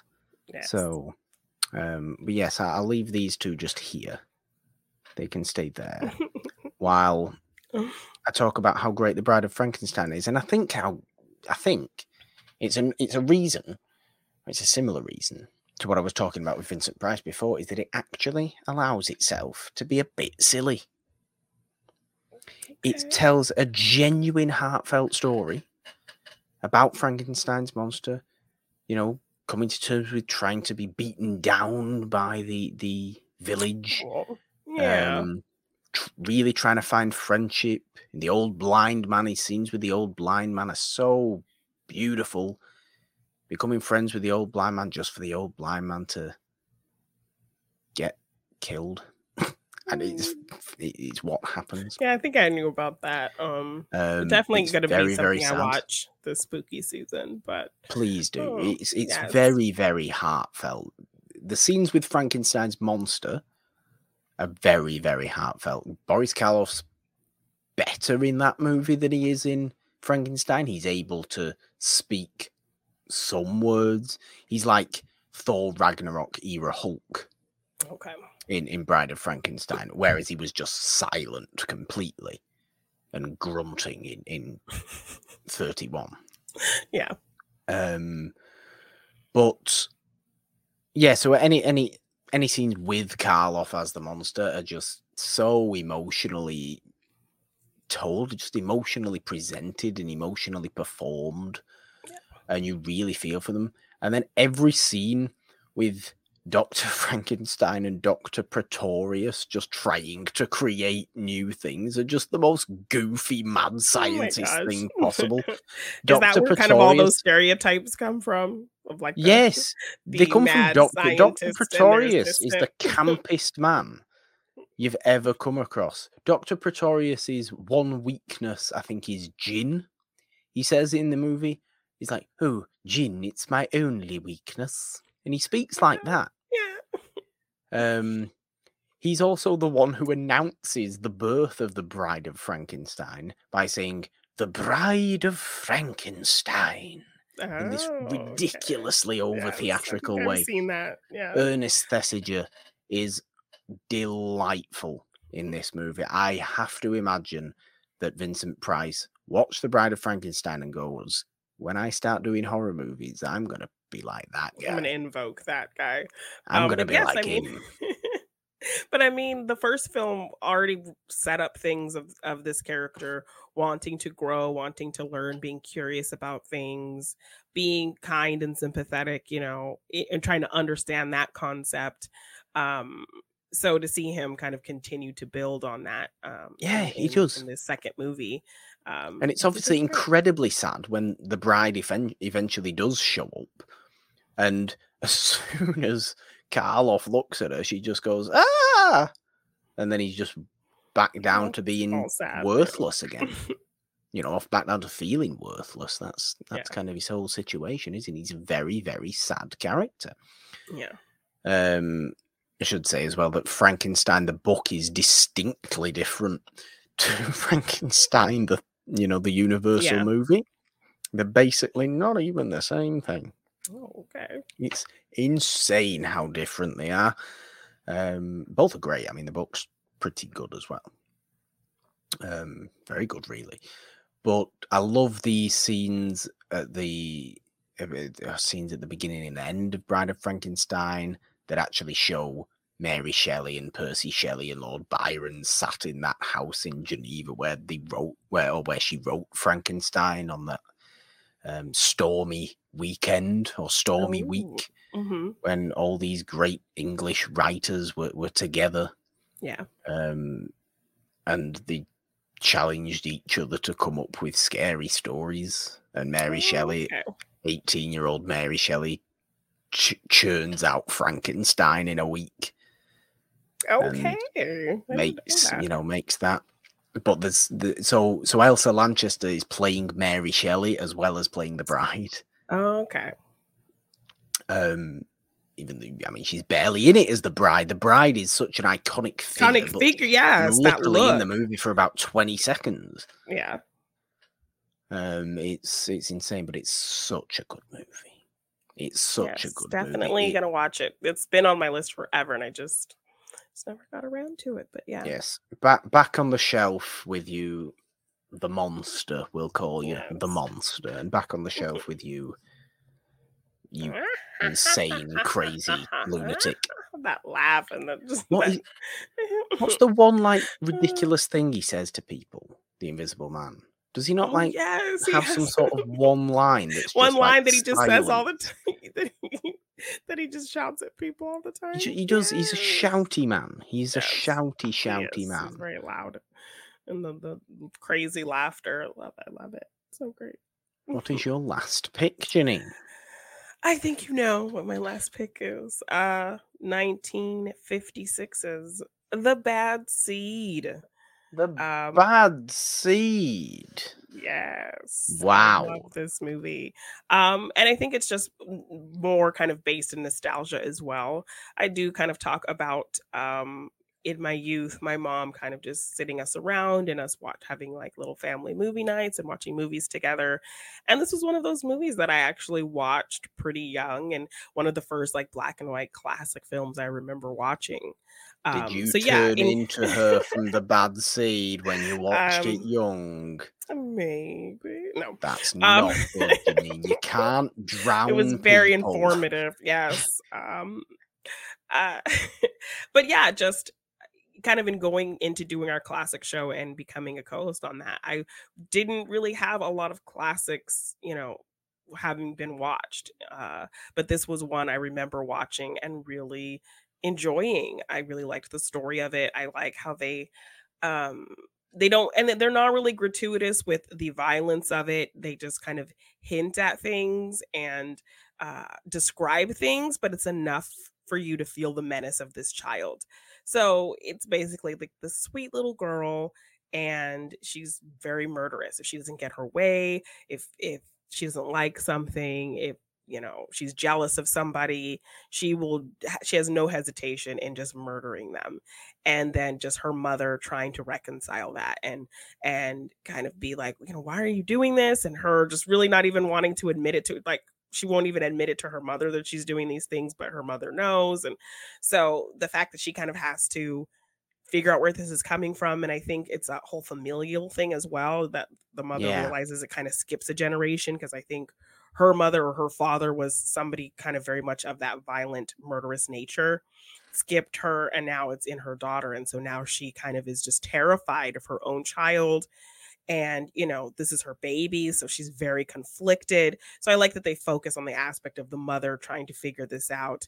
And then just this girl, she is played brilliantly, and just very maniacal, very kind of does this great switch of the sweet and bubbly, and then kind of this violent, sinister turn when she needs to. And the way she can kind of just turn back on the sweetness with her little pigtails is just very unnerving. Yeah, it's where so many tropes were made, I suppose, isn't it? It's an incredibly influential kind of story. Movie. Yeah, Patty McCormick. She did an amazing job. And then a great supporting performance by somebody in a movie that we will be talking about on the Classic Films podcast. Her name is Eileen Heckart. Yes, she is a woman who the little girl has been suspected of killing her son, and she goes there and she's drunk and she's just begging this little girl just to admit that she killed her son and took his little like bumblebee pin or something. And it was something completely ridiculous as well. Yeah, and she's like, I just want it, please. Yeah, like, my son is gone. Please just give me the pin. Please just give it back to me. That's all I want. And she tries to lament with this just, just give it to me. Just sympathize with this little girl. And she's just not budging. The little girl's just like, I don't have it. I didn't do anything. And so to have that maddening thing after you've lost your child, Eileen Heckart, I think she actually got an Oscar nomination for this performance. Oh, wow. Okay. Yes. So just coming in and giving this kind of drunken monologue, just begging this evil little girl to just, admit what she did and give her that pin back, because that's her son rightfully won it.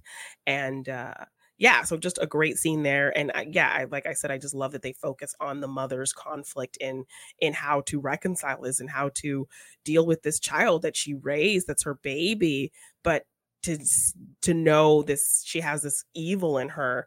And yeah, like I said, they don't outright show any kind of murders or anything, but the way they are able to kind of illustrate it, and still you feel the menace of this little girl through that performance, I think is brilliant. So yeah, just kind of nostalgic in the fact that this was one of the first kind of horror movies I've seen, first classic movies I've seen, and just really brilliantly told, and great performances. So It's I a really very, love, very good movie. It yes, I is. really love The Bad Seed. I enjoyed watching it because I think you suggested it for an episode of the main Yes. show before you ever came on the main show. Yes, because I I wanted to flex. I do know a little something about some classics, so you should check out The Bad Seed. It's a horror film. It's killer kid movie, black and Yeah. white, great. So yeah, I remember recommending that to you to do on the show, and then when I joined the show, I was like, damn it, I wanted to talk about it. Yes. Yes. So yeah. Well, there you are. You and your fondness for The Bad Seed. It is a great Yes. movie. It is a Yes. great movie. A very, very, very, very evil movie. Yes. very Sweetly dark. evil. Sweetly evil. But Yeah. really, really sits with you after, like, Yes, and the ending is not wrapped up as No, good as, it it's is a not. very sad, upsetting ending as well. It is. Yeah. It's quite a pessimistic movie in many Yes. ways. Yeah. Certainly one that makes you not trust anybody. Yeah. And you'll be terrified of having children. So if you don't want to have children, watch The Bad Seed, and it will It'll it reinforce. will reinforce those your thoughts. attitude. Yeah. It will. Exactly. Well, my last one that I wanted to talk about is another one from the 30s. This is the oldest movie we talked about, because this is 1931's Dr. Jekyll and Mr. Hyde, because I refuse to call it by what it calls What they itself, call it, yes. which is, Janine, Dr. Jekyll. Dr. Jekyll and Mr. Hyde. Everybody in Dr. Jekyll and Mr. Hyde, 1931, refers to Dr. Jekyll as Dr. Jekyll. Have you Jekyll. ever in your life heard anybody refer to Dr. Jekyll as Jekyll, apart no. from in this movie? No, you haven't, because I'm fairly certain it only exists in this particular movie, because it certainly doesn't exist when the movie's made 10 years later with Spencer Tracy. Yes, it's They call him very Jekyll. clearly Jekyll. Yes. They don't call him Jekyll, but they call Frederick March Jekyll Jekyll, that whole movie. in this movie. Yes.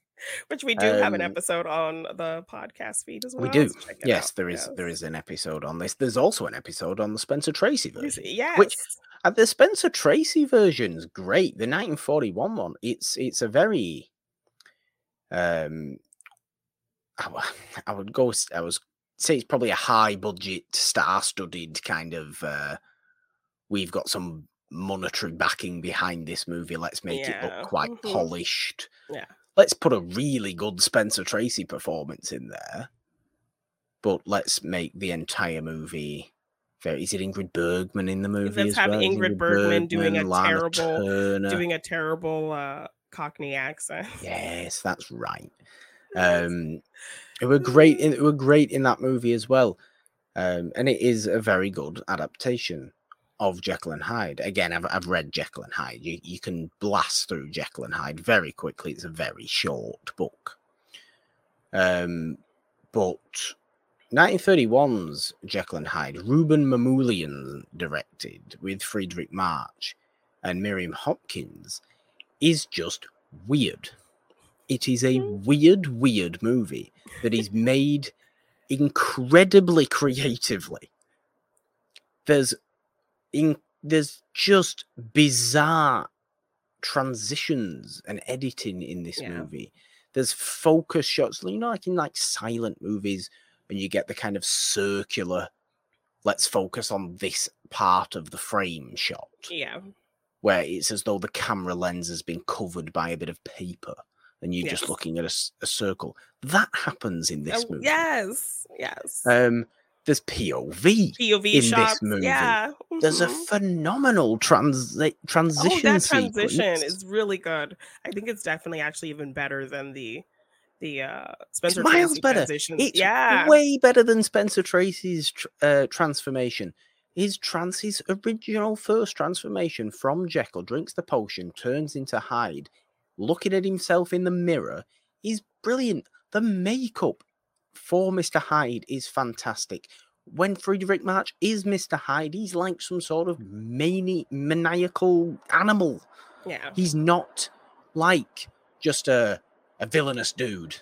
Yeah. Like Spencer Tracy kind of is. He's just a bit evil, a bit kind of messed up, a bit ego focused, Yeah. or id focused if you're going psychological with it. Yeah. The rain has picked up in this part of the world. I'm like, I can all hear this. Yeah. I can't hear myself think, I'll be honest with you. But Friedrich March's Mr. Hyde is a primal being. He's growling.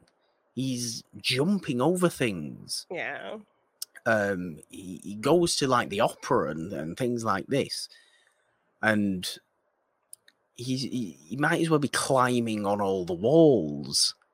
He comes across as there's a real, much like a creature. Yeah, he plays a very, very Mr. creature. Mr. Hyde as very creature-like being. But he obviously plays Jekyll very pleasant, very mild-mannered, very, kind of someone you want to root for, which is the sad nature of Jekyll and Hyde anyway, isn't it? But I love that movie for its just bizarre creativity. Yeah.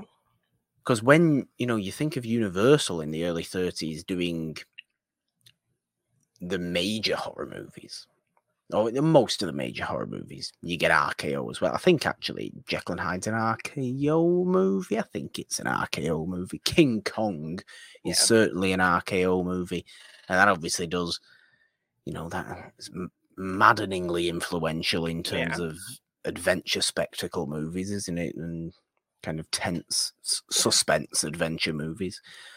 But you think of most mainstream horror in the early 30s, and it is the Universal formula, and it does feel like a formula. Those Universal movies, they follow a pattern. They look similar. They're in different locations, but you can tell a Universal movie.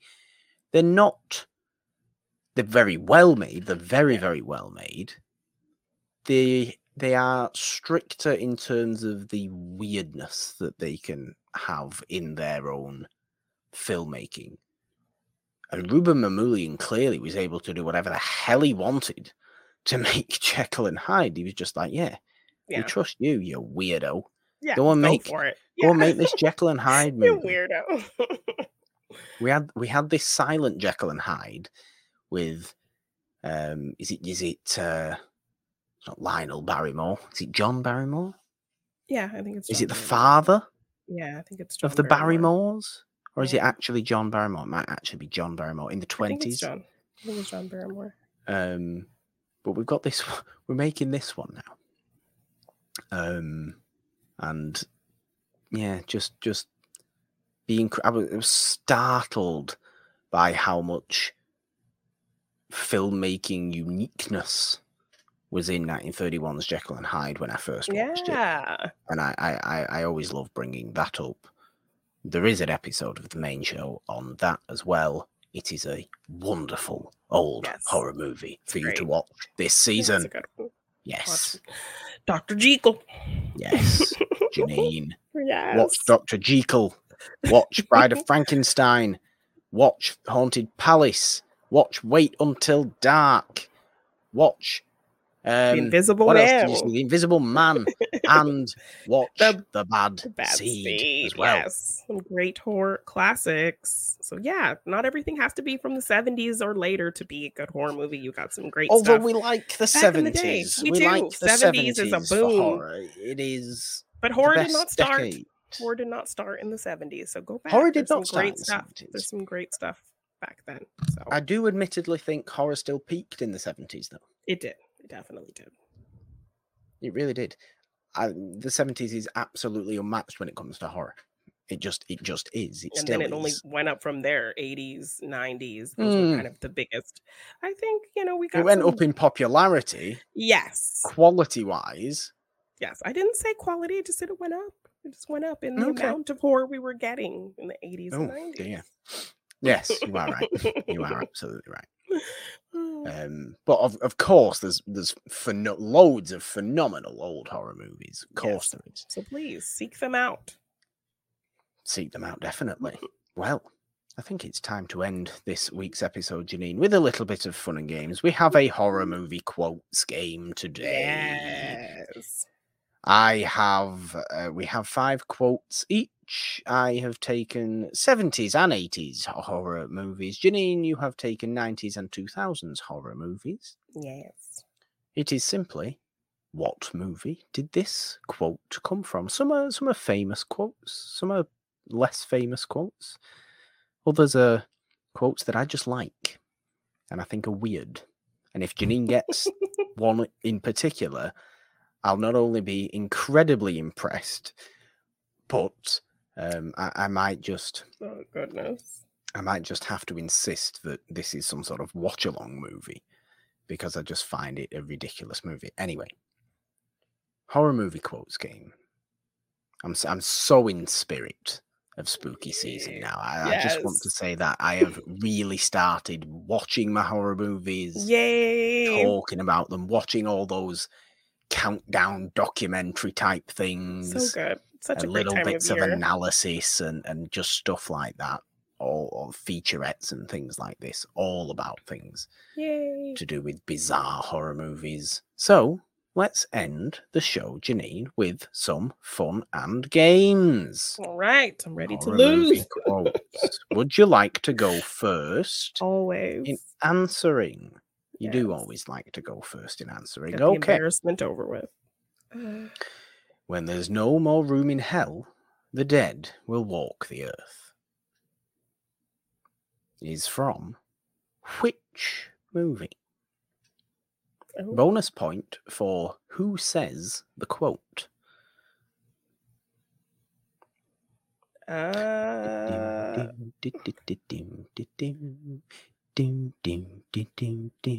of the Dead? It is from Dawn of the Dead. Who says the quote? I don't know. I will take actor's name. In fact, I'll probably just take the actors' names. Who says the quote? When there's no more room in hell, the dead will walk the earth. I actually have never seen Dawn of the Dead. Dawn of the Dead's a good movie. I've only seen the remake. I don't know. Is that the one that has Tom Savini? Is it Tom Savini? Tom Savini is in Dawn of the Dead. He plays a biker who gets his head chopped off. Yes. It's said by Ken Foree in Dawn of the Dead. Okay. Yes. As he's looking down on all the zombles walking around them all. I call them zombles because I like to think that the wombles came back as zombies. Yes, I like that. And they were just known as zombles. Zombles. Okay. All right, Morgan. I'm scared to close my eyes. I'm scared to open them. We're going to die out here. Ooh. I know it. I know that. I've heard that. I'm scared to open my eyes. I'm scared to close it. Oh, it's Blair Witch Project, that? That is correct. Yes, of course it is. Thought it would feel a little more vague than that. Yes. I was trying to do the accent of people and the impression in my own head there. Yes. Here's a nice one for everybody as well. No tears, please. It's a waste of good suffering. What? I could do an impression, but it would give it away. Oh. No tears, please. It's a waste of good suffering. Sounds like something that they'd say in Smile. I know. Here, Nightmare on Elm Street. Oh, no. I'm going to have to take your first answer, Janine. It's Hellraiser. Oh, No it's been a minute. tears, please.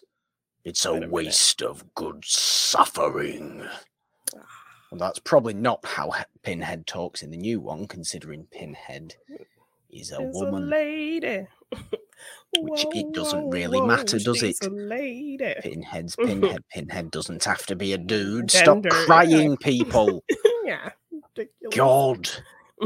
As though All Doug right. Bradley hasn't given his, say just like, yes, I've seen tweets. Yeah. Doug Bradley's literally tweeted out saying how great.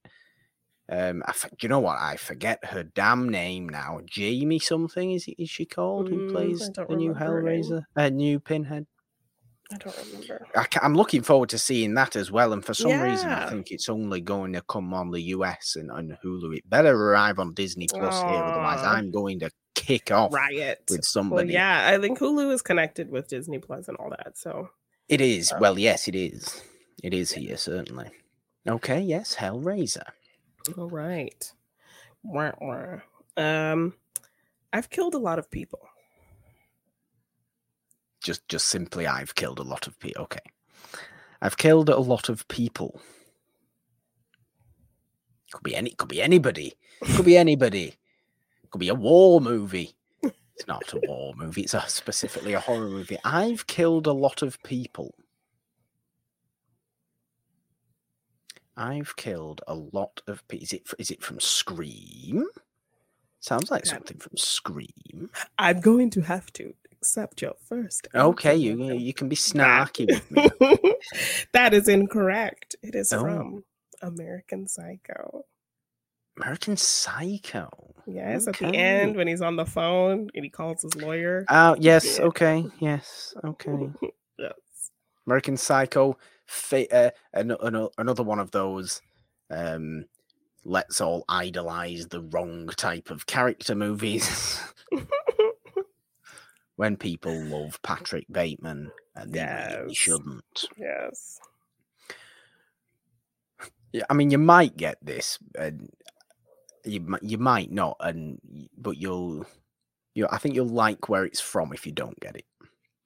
Look what your brother did to that door. What? What your brother did to that door. Don't hear it in my accent. I know. Look what your brother did to that door. Or the door. Not that it really matters. No, it doesn't, because that's not going to help me at all.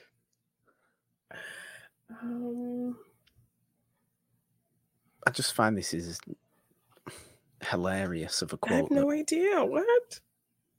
Look what your brother did to that door. I'll put a context clue of it's a particularly chaotic scene that this is kind of half shouted at in. As in, and like like that made something like click in my head to sound more familiar. Look what your brother did to that door. Again, don't hear it in my accent. I could do a far better Pinhead impression than I can an impression of this particular person. Your brother did to and if I did an impression of this particular person, you might be inclined to actually guess where this movie. I mean, is it Texas Chainsaw Massacre? It is Texas Chainsaw Massacre. It is Texas Chainsaw Massacre. It is the cook who says that. Yes. To the hitchhiker about Leatherface. The best broom beater in the business. He does. Whacking people with these brooms. But he wasn't even like just like poking it at her. Here's a brush. Yeah, he's basically like bearing her with his brush. Not even like scarily violent. Thank you for cleaning me, the cook from Texas Chainsaw Massacre. It's hilarious. All right. I'm going to get some donuts, some Prozac, see if I can't find some crack, and I'll be back when you all find a subject more Saved by the Bellish. Oh.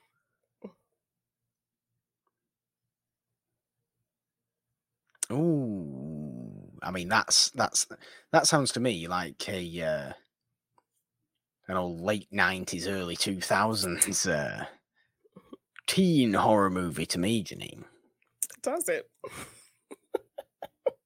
I don't know, though. I don't recognize that quote, I'll be honest. You need to hear it again. Yes. I'm going to get some donuts, some Prozac, see if I can't find some crack, and I'll be back when y'all find a subject more Saved by the Bellish. Who talks about drugs? Someone from I Know What You Did Last Summer, is it? No, I don't think it is, but I'll say that. That is Don't think it incorrect. is, isn't it? No. This is one of the smartest characters ever in a Scream film. In Scream 2. This is Joel the cameraman. When people start dying, he's like, I'm going to get, you guys are talking about all these murders. I'm getting out of here. He was smart. He left town. Fair enough. He was like, Gail, your last cameraman got killed. You didn't tell me this. I'm getting out of here. And he leaves town and then comes back. Fair enough. Yes. So yes, Joel. Black Joel, cameraman, smartest person ever in the Scream franchise. I need to, Janine, I need to rewatch the Scream sequels. You do that this spooky season. Promise me. I definitely need to rewatch the Scream every time sequels. I bring them up, you are always. I'm like, clueless. I'm absolutely clueless. You are. I barely remember anything from them. I often watch the first movie, but I've seen the others one time each, and just two is a great one too. I really like 2. I don't register them. Yeah, unfortunately. 2 is a solid entry for sure. I mean, you should know this one. To be fair, Janine, you should know this one. We've traced the call. It's coming from inside the house. But doesn't that happen in 2 different movies? Specifically, the quote is, "We've traced the call. It's coming from inside the house." That happens in 2 different 70s horror movies, right? Quote. I am aware. So that's why I'm like, which one is it? I'm like, are you trying to trick me? And it's like, I don't think I'm trying to trick. I don't think I'm trying to trick you. All right. When a Stranger Calls. It is When a Stranger Calls. Okay. It's not Black Christmas. Yeah, I'm like, if it's Black Christmas, I'm going to be so mad at you. Even though that exact thing happens in Black Christmas. Yeah. That is the When a Stranger Calls quote. Yes. Yes. All right. I think you'll get this one. Hopefully. I haven't been keeping score. I missed one. You've missed 2. Okay, yes, you missed Hellraiser, yeah. These are like smart bombs. You point them in the right direction and shit gets real.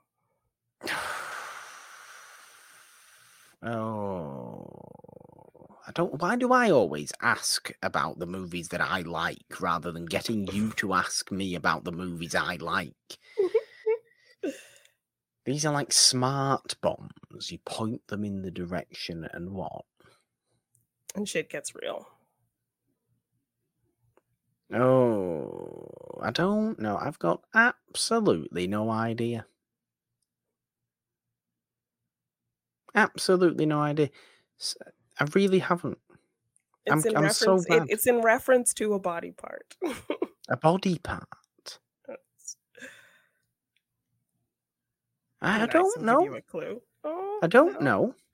Can I have a context clue? I mean, well, you've given me one. You've given me one. Yeah. Yeah, I'm sorry. I'm shaming myself. Oh, well, to be fair, it was a fairly new movie that you'd seen. So, From Jennifer's Body. From Jennifer's Body. Okay. Yeah, she's talking about using her boobs. Boobs are like smart bombs. Yes, of course. Yes, that makes sense. Jennifer's Body, a great movie, but certainly you've only seen it the one time. Yeah, I have only seen it the one time. We did that when we did our different decades of horror, a film from each decade. Yeah. Janine, if you get this one, I will personally give you a horror movie gold star. Oh, okay. It takes all kind of critters to make Farmer Vincent's fritters. Oh my god. Oh my god. In what may be the stupidest movie I watched for the first time last year. but Oh I my absolutely gosh. loved it. Is that the name of it? Is that the name of it? I think you've got this, haven't you? I don't remember if this is the name. And I don't think I've seen it. I think I've just seen like it on like kill counts or somebody Yeah. talked about it or something. I would imagine James and Chelsea of the kill count rather like this ridiculous movie.